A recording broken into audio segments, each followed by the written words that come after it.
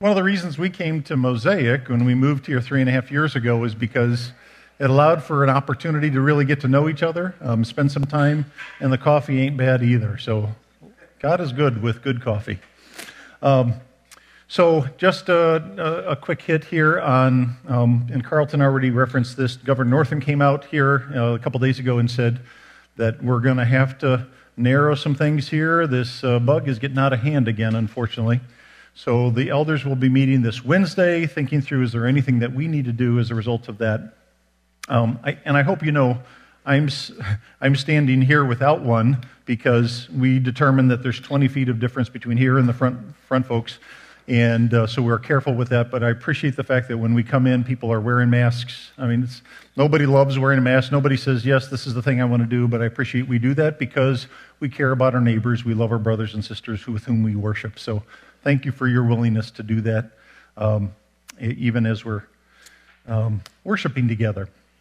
So, we're going to follow up our little time here on Galatians. By the way, wasn't that fantastic worship? Carlton, thank you, and the worship team. That was really good stuff.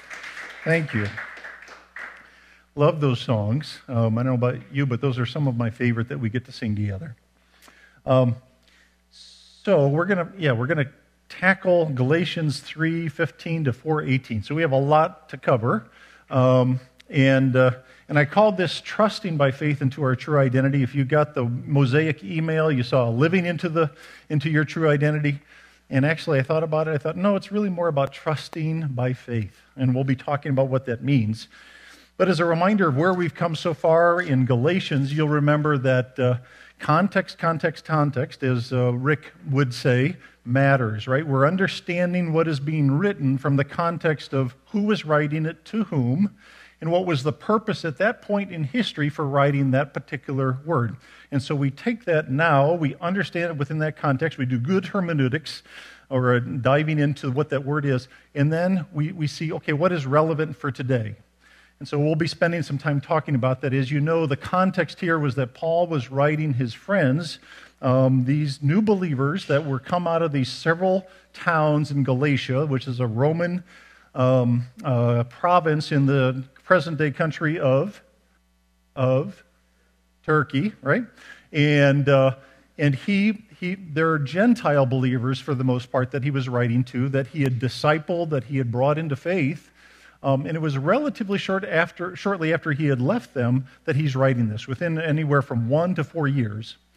And he's addressing this issue that false believers have infiltrated their ranks, and they're convincing them to follow these Jewish traditions as part of their faith journey. And he is really saying to them, guys, that's not what it is, right? Is it Jesus that saved you, or is it faith plus these Jewish traditions that save you? And that's what he's been tackling here. And as you know, he's been pretty frustrated. He said some things. He said, you foolish Galatians, as Joshua read last week. He wants them to know that they are believing a false gospel. It's not a good news at all. It's bad news. And he wants them to understand it is by faith that you've received Christ, and that is where your hope is, not doing all these extra things. And as you remember from a couple weeks ago, he had already settled this with the apostles in Jerusalem. That was kind of their headquarters for the church at that time. He'd gone down, met with James and Peter, and he got the right hand of fellowship, which is 2 thumbs up in a COVID world. And they said, "Yep, what you're preaching to the Gentiles is absolutely spot on." So he continues on, but then he went up to Antioch. And Peter follows him up there, and if you remember, Peter wouldn't eat with the Gentiles. He was following some of the Jewish traditions and mixing things up, as we are wont to do, right? We don't point fingers at Peter. It's just he forgot, right? We tend to forget the message and the good news that we have. And so Paul addressed that with him, and apparently Peter backed down because that was the end of it. And that message that Paul was sharing with the apostles and with Peter later on was really to say it's Jesus plus nothing. Jesus plus nothing. It's our faith in Christ, and that's what we've been tackling here. As you remember, maybe Galatians is this letter that meant the world to Martin Luther, right? In fact, it was Martin Luther, if you remember correctly, that's the guy who started the Reformation. There were other kind of folks that were kind of part of that, but it was Martin Luther. In his study of Galatians, that changed so much in Europe in the 1400s, 1500s, or late 1400s, early 1500s. And he said, the epistle to the Galatians is my epistle to which I have wedded myself. Pretty powerful language. He said, it is my Catherine von Bora, which, as you may know, was his wife. I love Galatians. And the reason he said that is that I got this quote, there's an excellent reason why Luther would make such a statement. This epistle so clearly proclaims the gospel message that sinners are saved not by works of the law, right? And that's what Luther was dealing with, right? It was salvation by Christ plus penance, plus indulgences, plus these things that were added that didn't have any part of the gospel. And he said, but it was by grace alone, through faith alone, on the account of Christ alone. And that's what we believe as believers, by faith alone, by grace alone, through Christ alone. And that's what we stand on, and that's the Reformation, how it got started. So, before we step into Galatians 3:15 through the end of the chapter, we need to understand a little bit about what is this Abrahamic covenant versus the Mosaic covenant. Unless we talk about that, it's going to be kind of not make a lot of sense. Context, context, context. So, the Abrahamic covenant was the one, not surprisingly, that God had directly with Abraham, and it included several components that include, it was a permanent covenant that God made with Abraham and his descendants, and it was this: I've chosen you to be my people. You and your descendants will be my people. You're chosen, and all people are going to be blessed through you. That was what it was. And it was an unconditional, everlasting promise.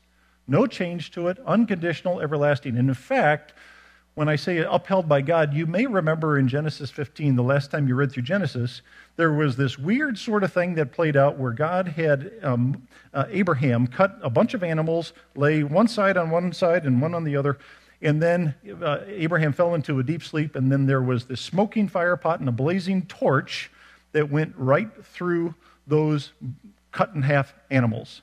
And most of us would say, that's not too much, we don't have much experience with that, I don't know what that means. But what that was saying was God represented that smoking fire pot and blazing torch, and he was saying, be it to me as what's happened to these animals if I break this covenant with you, Abraham. It's on me, it's unilateral, it's mine to uphold this covenant, it's everlasting, it's permanent. Pretty powerful. I didn't know what that meant with the smoking fire pot until we had somebody from seminary come and teach that in one of the classes Cheryl and I went to. Pretty cool stuff. And Abraham's response in 15:6 of Genesis is that by faith he believed the Lord, and it was credited to him as righteousness. That's what it says. Abraham simply believed God, and it was credited to him as righteousness. And that was part of what we studied last week when Josh was preaching out of the first half of Galatians 3. So we're going to pick up from there. Let me share the other side. The Mosaic covenant's different. That came about 400 years later. It was a temporary covenant given by God to the Israelites to govern themselves as a nation. That was the intent until the Messiah came. And much of it has to deal with this problem of sin. So it's temporary, not permanent, not everlasting. And it's a if-then conditional set of promises. You remember again and again through Leviticus and through Deuteronomy and Numbers, God is saying, if you follow all these rules, I will bless you. If you don't, I'm going to rain some curses down on you, and you're not going to handle it too well. Lousy things are going to happen to you. So, and did Israel follow that real well? No, they would do for a while, and then they would drift away, and then they'd get a little upside the head a little bit, and then they would follow God for a while, and then they drift. And so it didn't play out so well, but the Mosaic covenant ultimately was fulfilled in Christ, and in so many neat ways. The people we're not going to tackle that today, but ultimately Christ was the fulfillment of the law, especially all those elements about how are we supposed to deal with the sin problem that we have. But again, Abrahamic covenant, Mosaic covenant about how do we handle a country, how do we live in relationship and community to each other. So we're dealing with all kinds of issues as it relates to behavior, laws, how we handle animals, mildew, all kinds of different things are in that. Sexual relations, everything is covered, or a lot of stuff is covered in the law. And that's what Paul is going to unpack as he picks up here in Galatians 3. Let's start there. It says this in verse 15, "Brothers, let me take an example from everyday life. Just as no one can set aside or add to a human covenant that has been duly established, so it is in this case. You and I sign a contract with somebody, we have to live by it. Our signature says we're going to live by this. I can't say, I forgot about something. I forgot, that's not going to work. I don't have the money for that. Too bad. I signed the contract. It's going to happen." He's saying same way. Roman law was the same way. You have a covenant. Here we go. We're with it. He says the promises that were spoken to Abraham and were spoken to his Abraham and his seed, singular. The scripture does not say into seeds, plural, meaning more than many people, but to your seeds. Paul is seeing something in the scripture as he's looking at that, and he's relating it to this issue with the Galatians as it relates to who they believe, the law, the Mosaic covenant, or the Abrahamic covenant. What I mean is this: the law, introduced 430 years later, does not set aside the covenant previously established by God and thus do away with the promise. For if the inheritance depends on the law, then it no longer depends on a promise.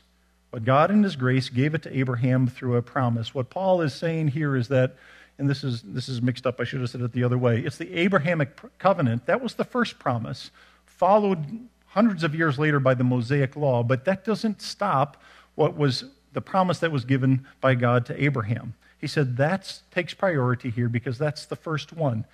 For if the inheritance depends on the law, then it no longer depends on the promise. But God, in his grace, gave it to Abraham through a promise, an everlasting, permanent promise, and we'll unpack what that means in just a little bit.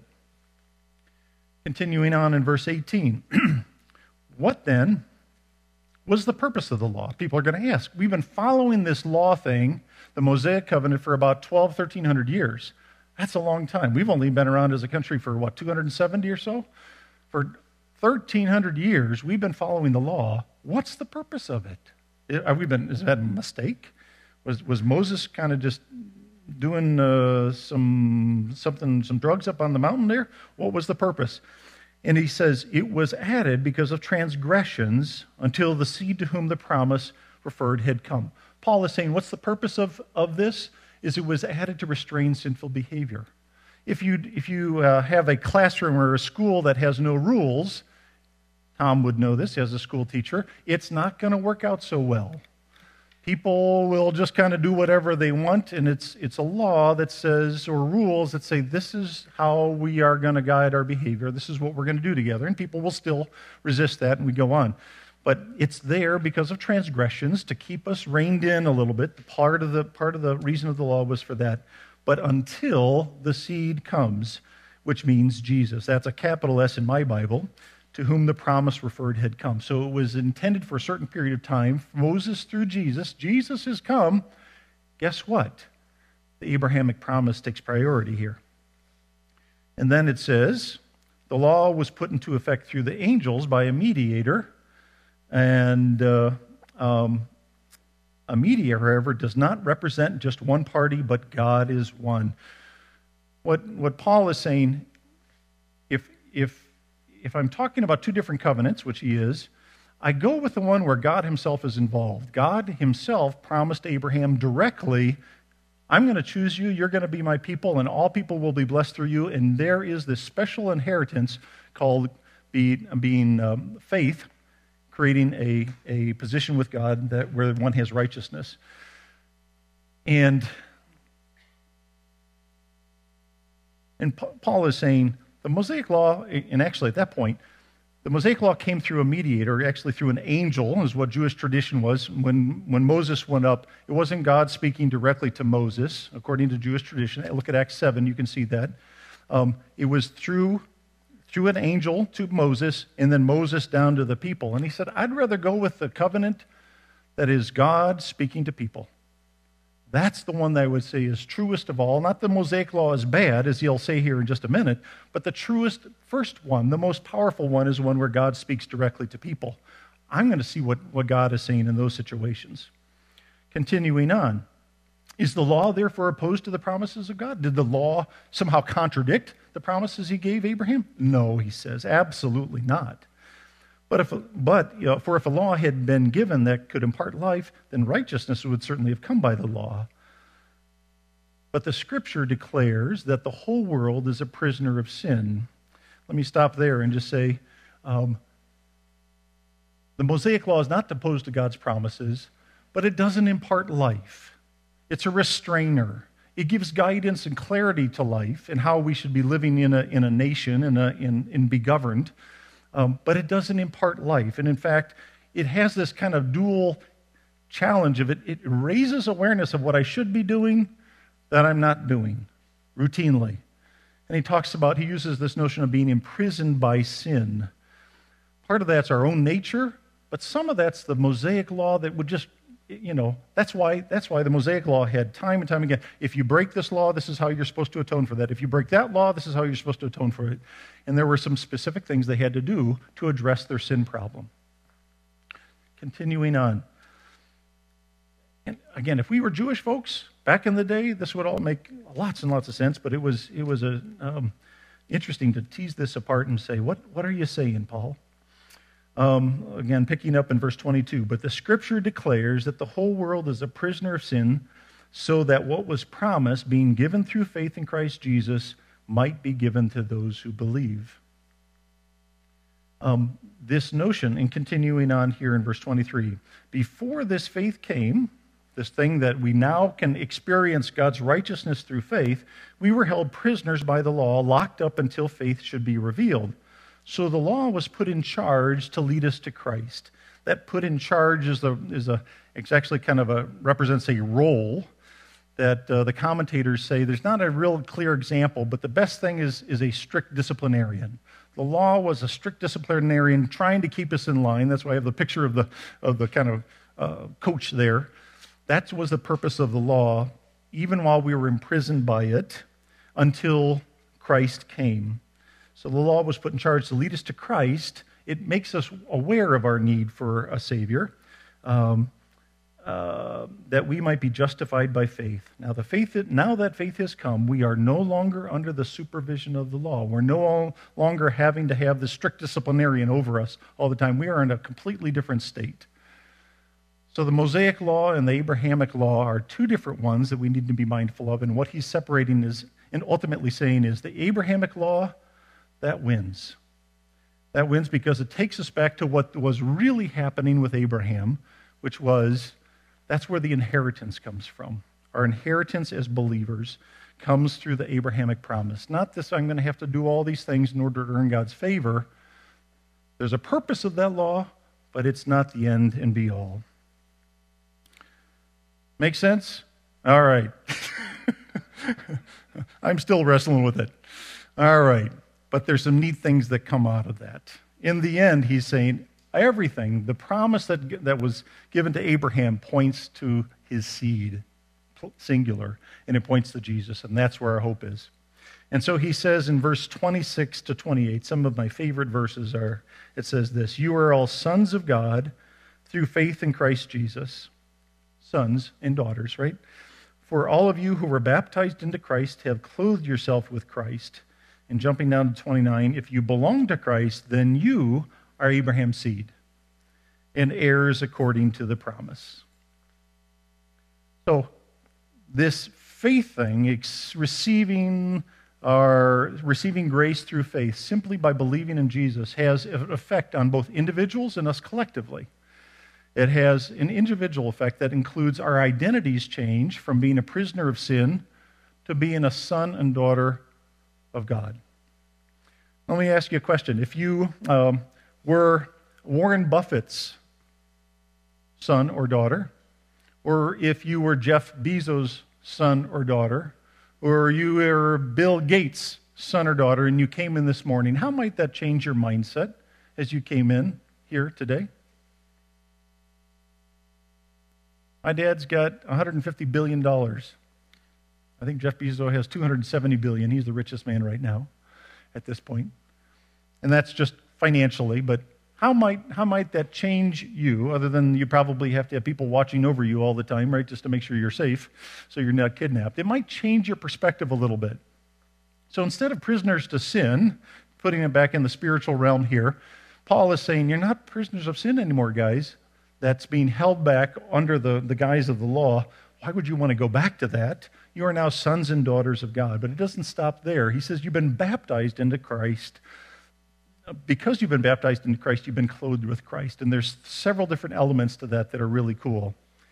One of which is this notion that I have, and I love this word, inviolable union with Christ. That means a never to be broken union with Jesus. Nothing can break that. I have been joined with Christ. I'm clothed in Christ. I can't get my Jesus robe off of me. It is sticking to me for good.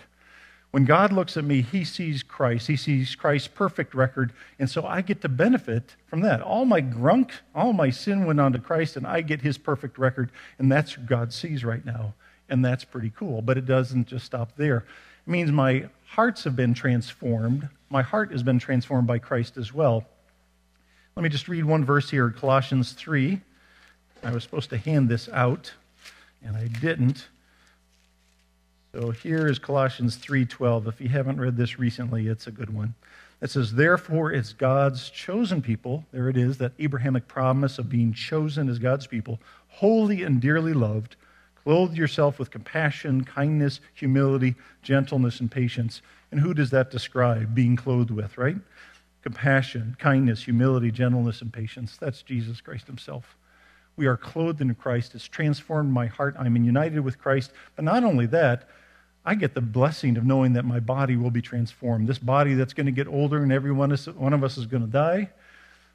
At the point of the resurrection, every one of us gets brand new bodies.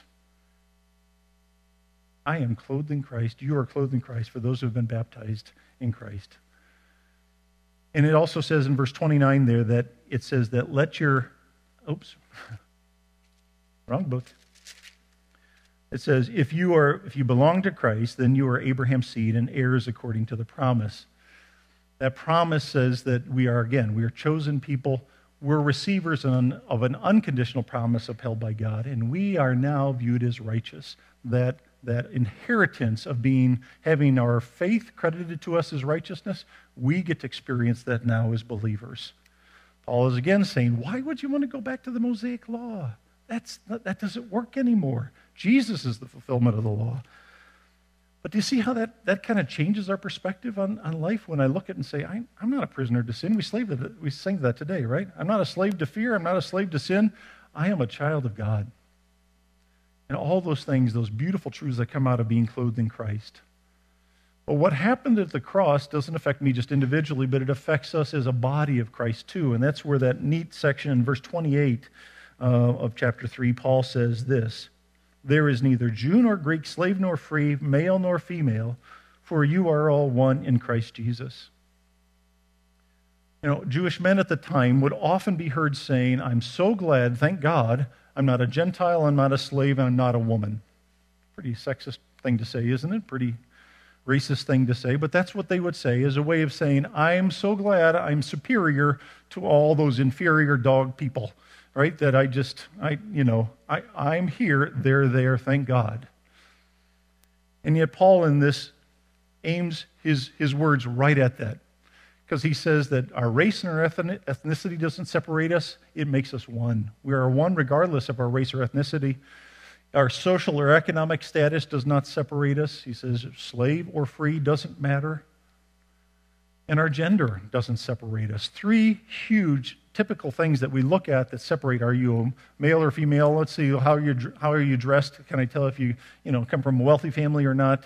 And obviously racial or ethnicity tends to separate, as we've seen in our country this year and has been going on for a year. He says all of those things don't separate us. We're all one in Christ Jesus. All one. All one. That means we are brothers and sisters for good. We are part of a heavenly Father that will not change. And that's pretty exciting. What does that really mean? It means human distinctions lose their significance. I don't look and decide whether or not I get to like you or not, or love you or not. You're my brother or sister.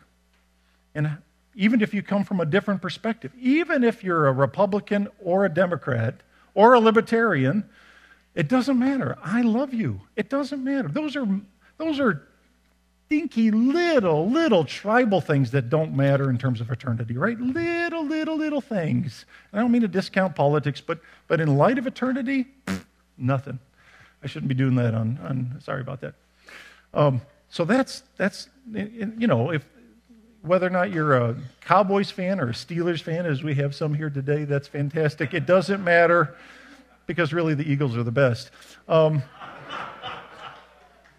we knew that already. But we're equal heirs. We are equal heirs of the promise. We're all one in Christ. Somebody doesn't get it more than another. People who are elders don't have it more than the person who's not an elder, right? The pastor doesn't, that there's honors there, but we're equal heirs of the same promise.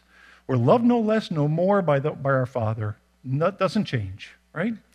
Changes how we approach our brothers and sisters, though. It does. When we start looking at people and we say, we are one family for good, it changes things. Let me share you a quick story. There was a number of years ago, I worked for an organization, and I ended up having, in my office, a heated exchange with somebody, and we were at loggerheads on a particular issue. And I was mindful that we have a different gender, and she was of a different race, and we could not agree about some things. And it was pretty intense, and there was a hierarchical difference. I was her boss. And it was not going well. We were getting to that point where it was like, you thought we had a little difference. Well, it ended up moving more and more. We were far and far into opposite corners of the ring and beginning to kind of throw things, not literally, but figuratively, at each other about what we were or weren't not. And in the midst of that, the Holy Spirit just pops something in there. You ever have that in a conversation where it's like, that wasn't from me. I'm going into my flesh right now, and all of a sudden God popped in this notion that said, when's your sister in Christ for good?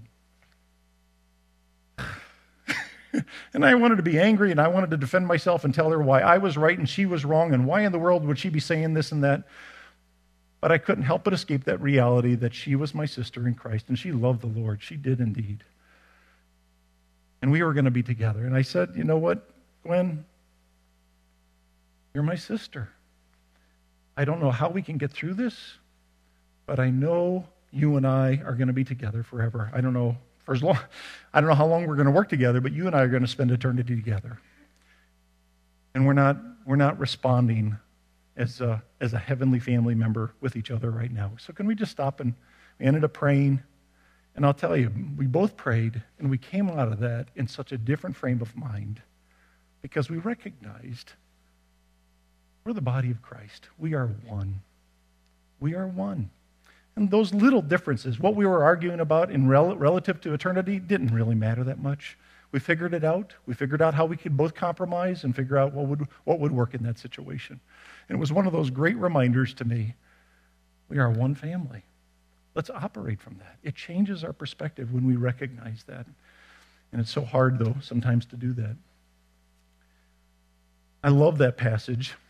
We're going to get back to 4:1-7 in just a moment, but I wanted to jump over that because I want to land and finish on Galatians 4:1-7.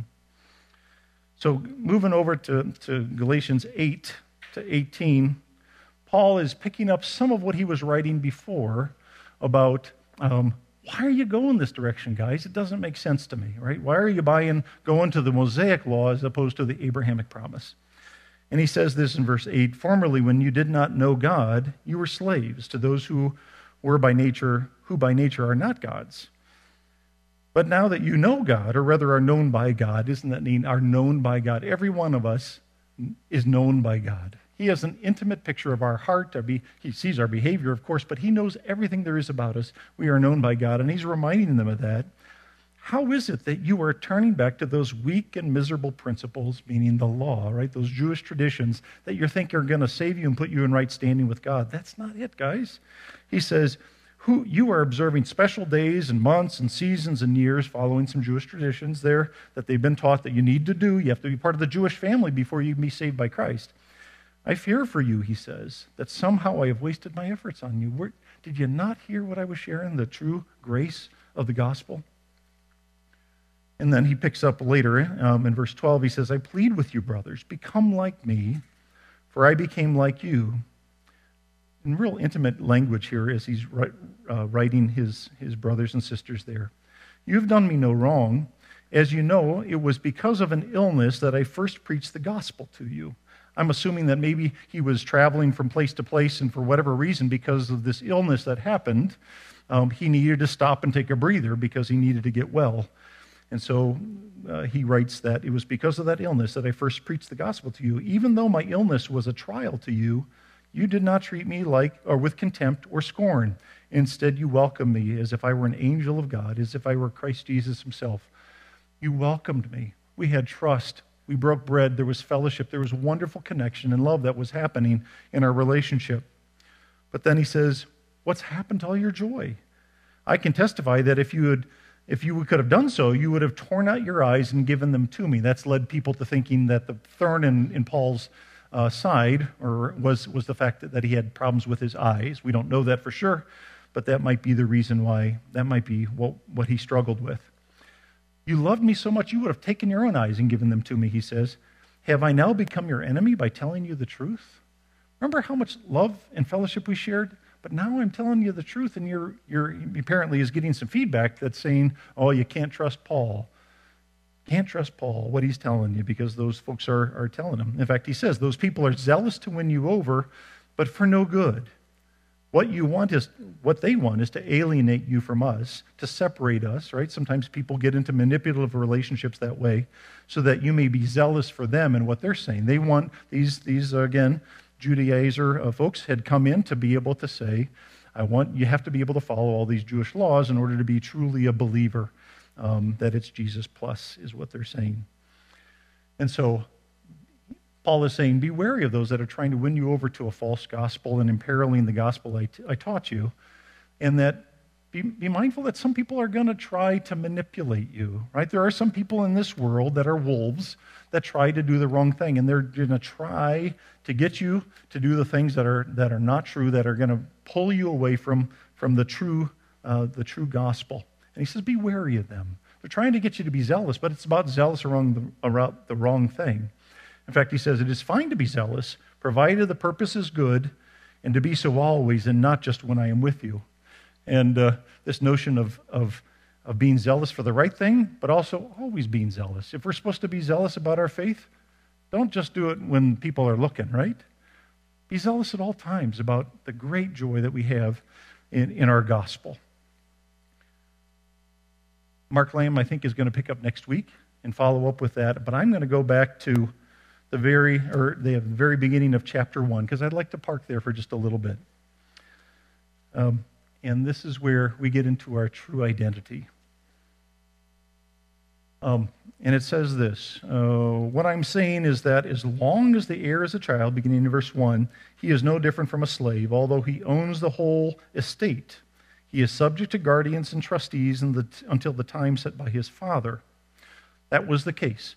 A son would be, unfortunately not daughters, but a son would be designated, a particular son would be designated as the heir of the estate, and he would be responsible for learning how to run the estate. And he had custodians and trustees that would follow him and teach him how to manage the estate, learning to become wise, learning to become disciplined so he could manage that. Oftentimes, again, Dad managed their estate. It was probably a large farm oftentimes, and that's how it played out.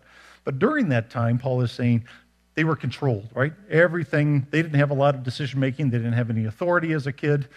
That was how we were. We were under the authority of the law and in this kind of strict taskmaster is what he's saying.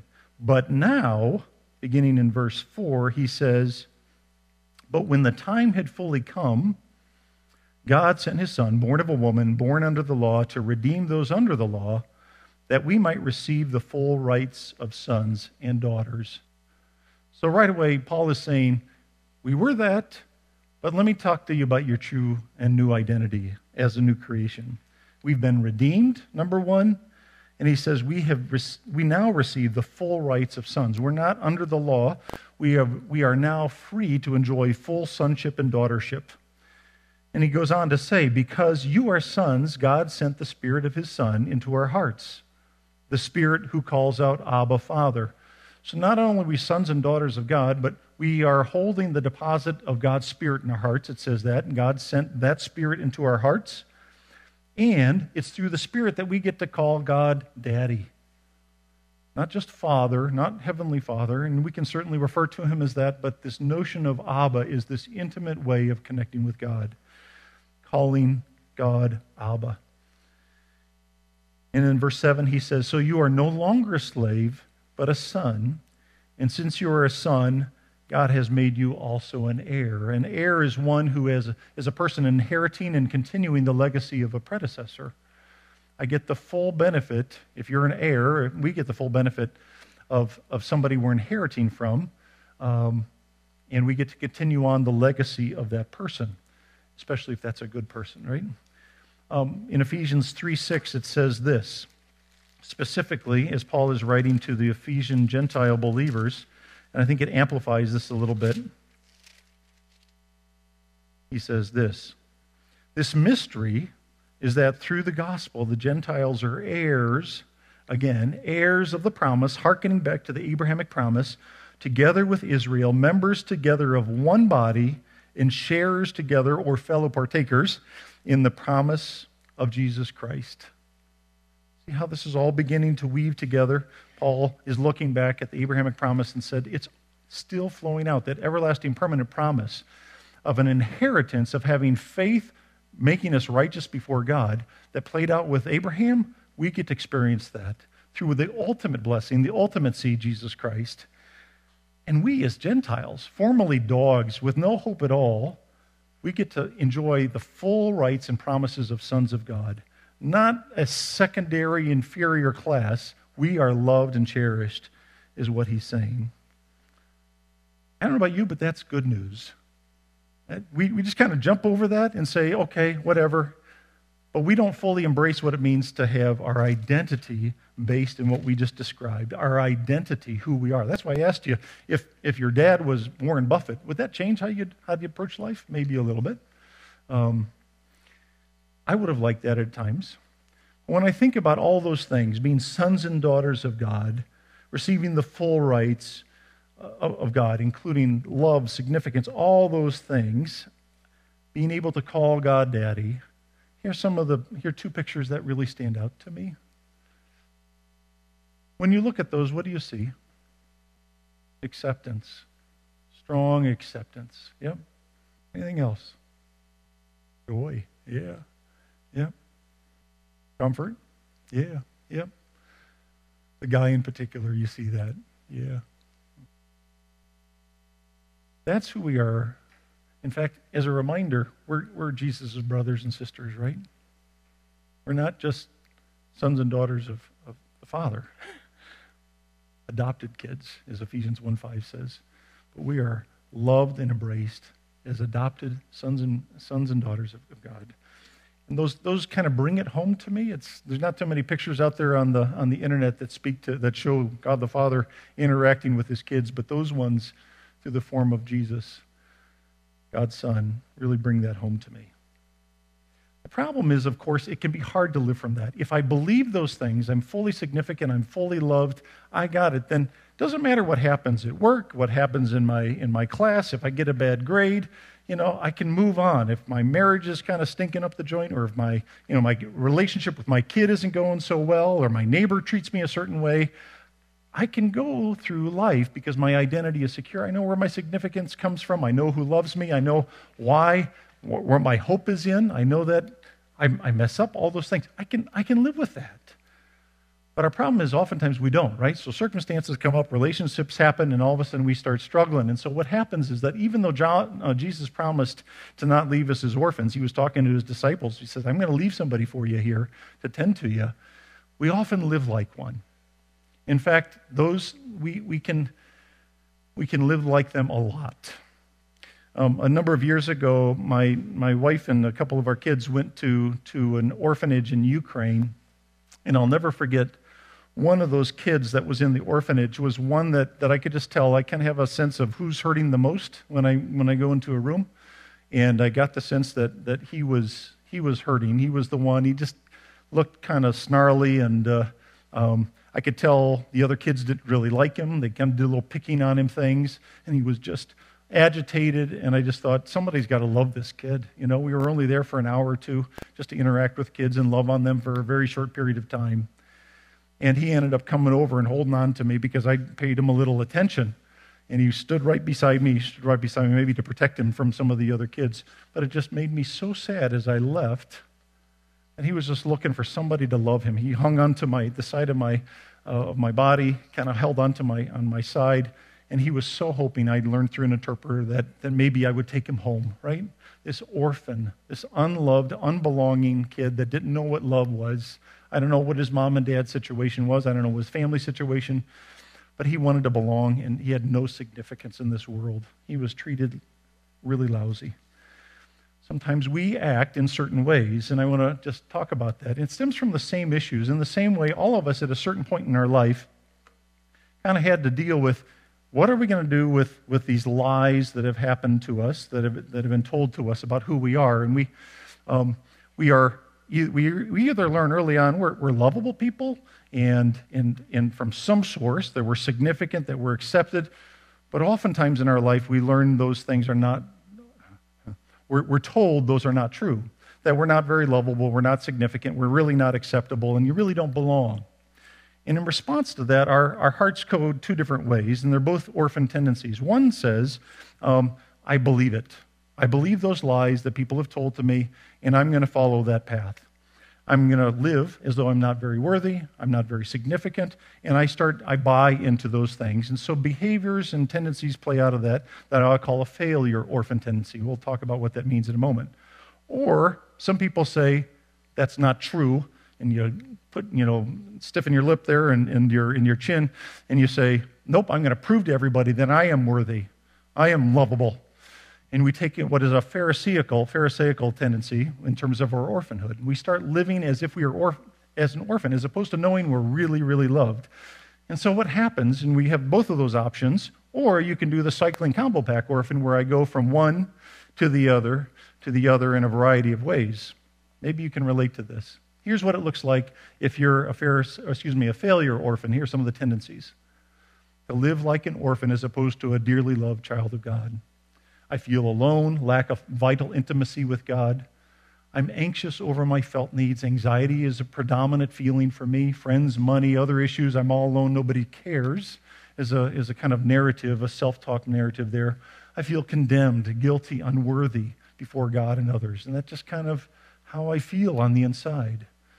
I have a small or little faith, lots of fear, little ability to really trust God. In fact, I'm not sure I can trust God. Often discouraged, defeated, and lacking spiritual power is a tendency of somebody who experiences a failure orphan sort of tendency.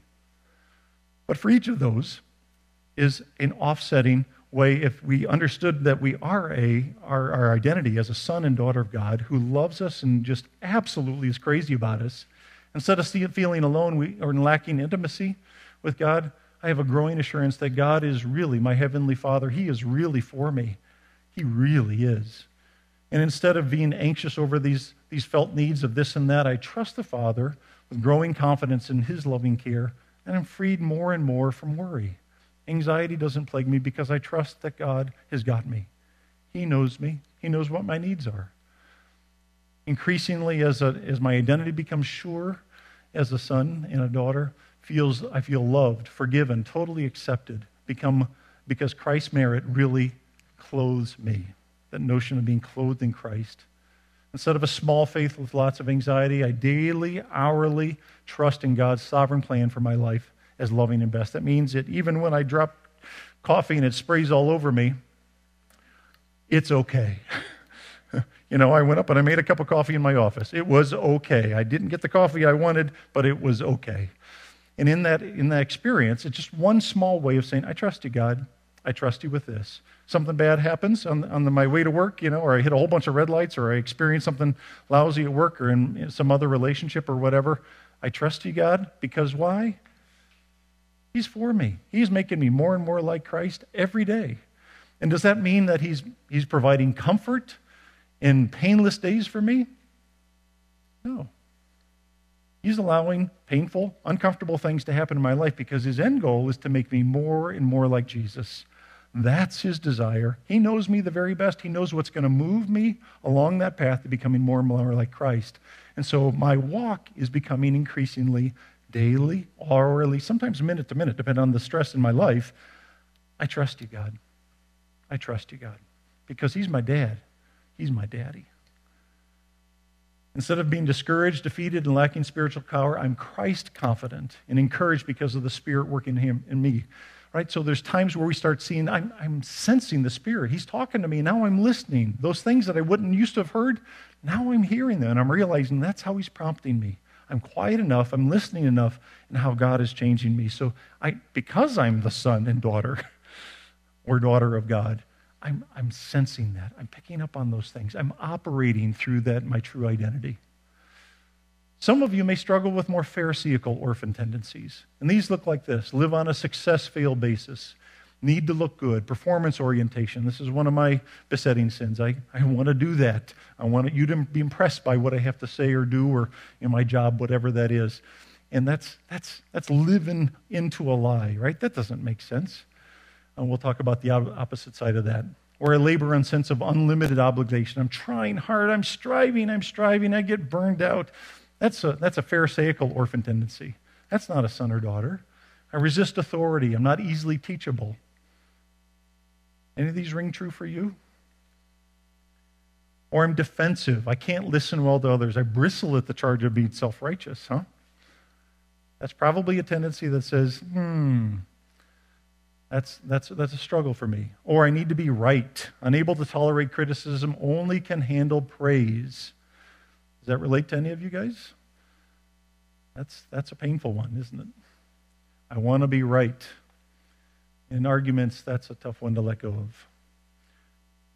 The offsetting one, if you have a son or daughter mentality, is learning to live in daily intentional partnership with God, not fearful. I don't have to worry about what you're thinking about me. I'm just going to preach what God has laid on my heart to preach, right? My performance as a person really doesn't matter as much as I'm leaning on Christ for my daily partnership. Instead of laboring under a sense of unlimited obligation, I'm pursuing prayer first. I'm not trying to do it on my own. I'm praying. Prayer is not my last resort. I'm going to God and saying, Daddy, help me right now. Instead of resisting authority, I have the strength to be submissive and broken before people. That's where God wants us. You show me a person who is evidencing humility in significant ways, I would say that's a person who is learning to walk closely with Christ. Not pride, humility. Instead of being defensive and not being able to listen well, they're open to criticism because I'm a son and a daughter of God. So if somebody says you're not doing it right, it's like, okay, I'm sure. I don't do it right all the time. So I can consciously stand in Christ's perfection, not my own. I don't have to worry about me getting it all right because in the most important area of my life, when it comes to my righteousness, Christ did it all. God looks at me and he sees Jesus Christ. He knows me. He sees all of me. He sees Jeff, but he sees Christ's perfect record, and that's what I stand on. So it makes me less defensive. I don't have to argue with you to make sure you know I'm right, and no, I'm not. I'm usually wrong. Lastly, instead of needing to be right, since one's righteousness is in Christ, I don't need to boast in my record or defend it. I just don't have to go that direction. I can speak up for myself. I can share what I think is right, but it's always with grounded in humility because I know at my base, I'm secure in who I am in Christ. Does that make sense? Our identity matters. And that's what Paul is trying to say to the Galatians here. Don't forget who you are now. As new believers, don't go back to this old way. Understand who you are as beloved sons and daughters. And so what's the answer to this problem that some of us can have? If we say, maybe some of those orphan tendencies I would check off and say, that's me. There's a lot more on both of those that I can give you if you're interested. It's through a discipleship course that Cheryl and I went to a number of years ago. And they just start to play out, and they plague us. They keep us from being really living out of joy and hope in our lives and out of encouragement to other people. We can be beset by those things. So what's the answer? Paul says it again and again and again through Galatians.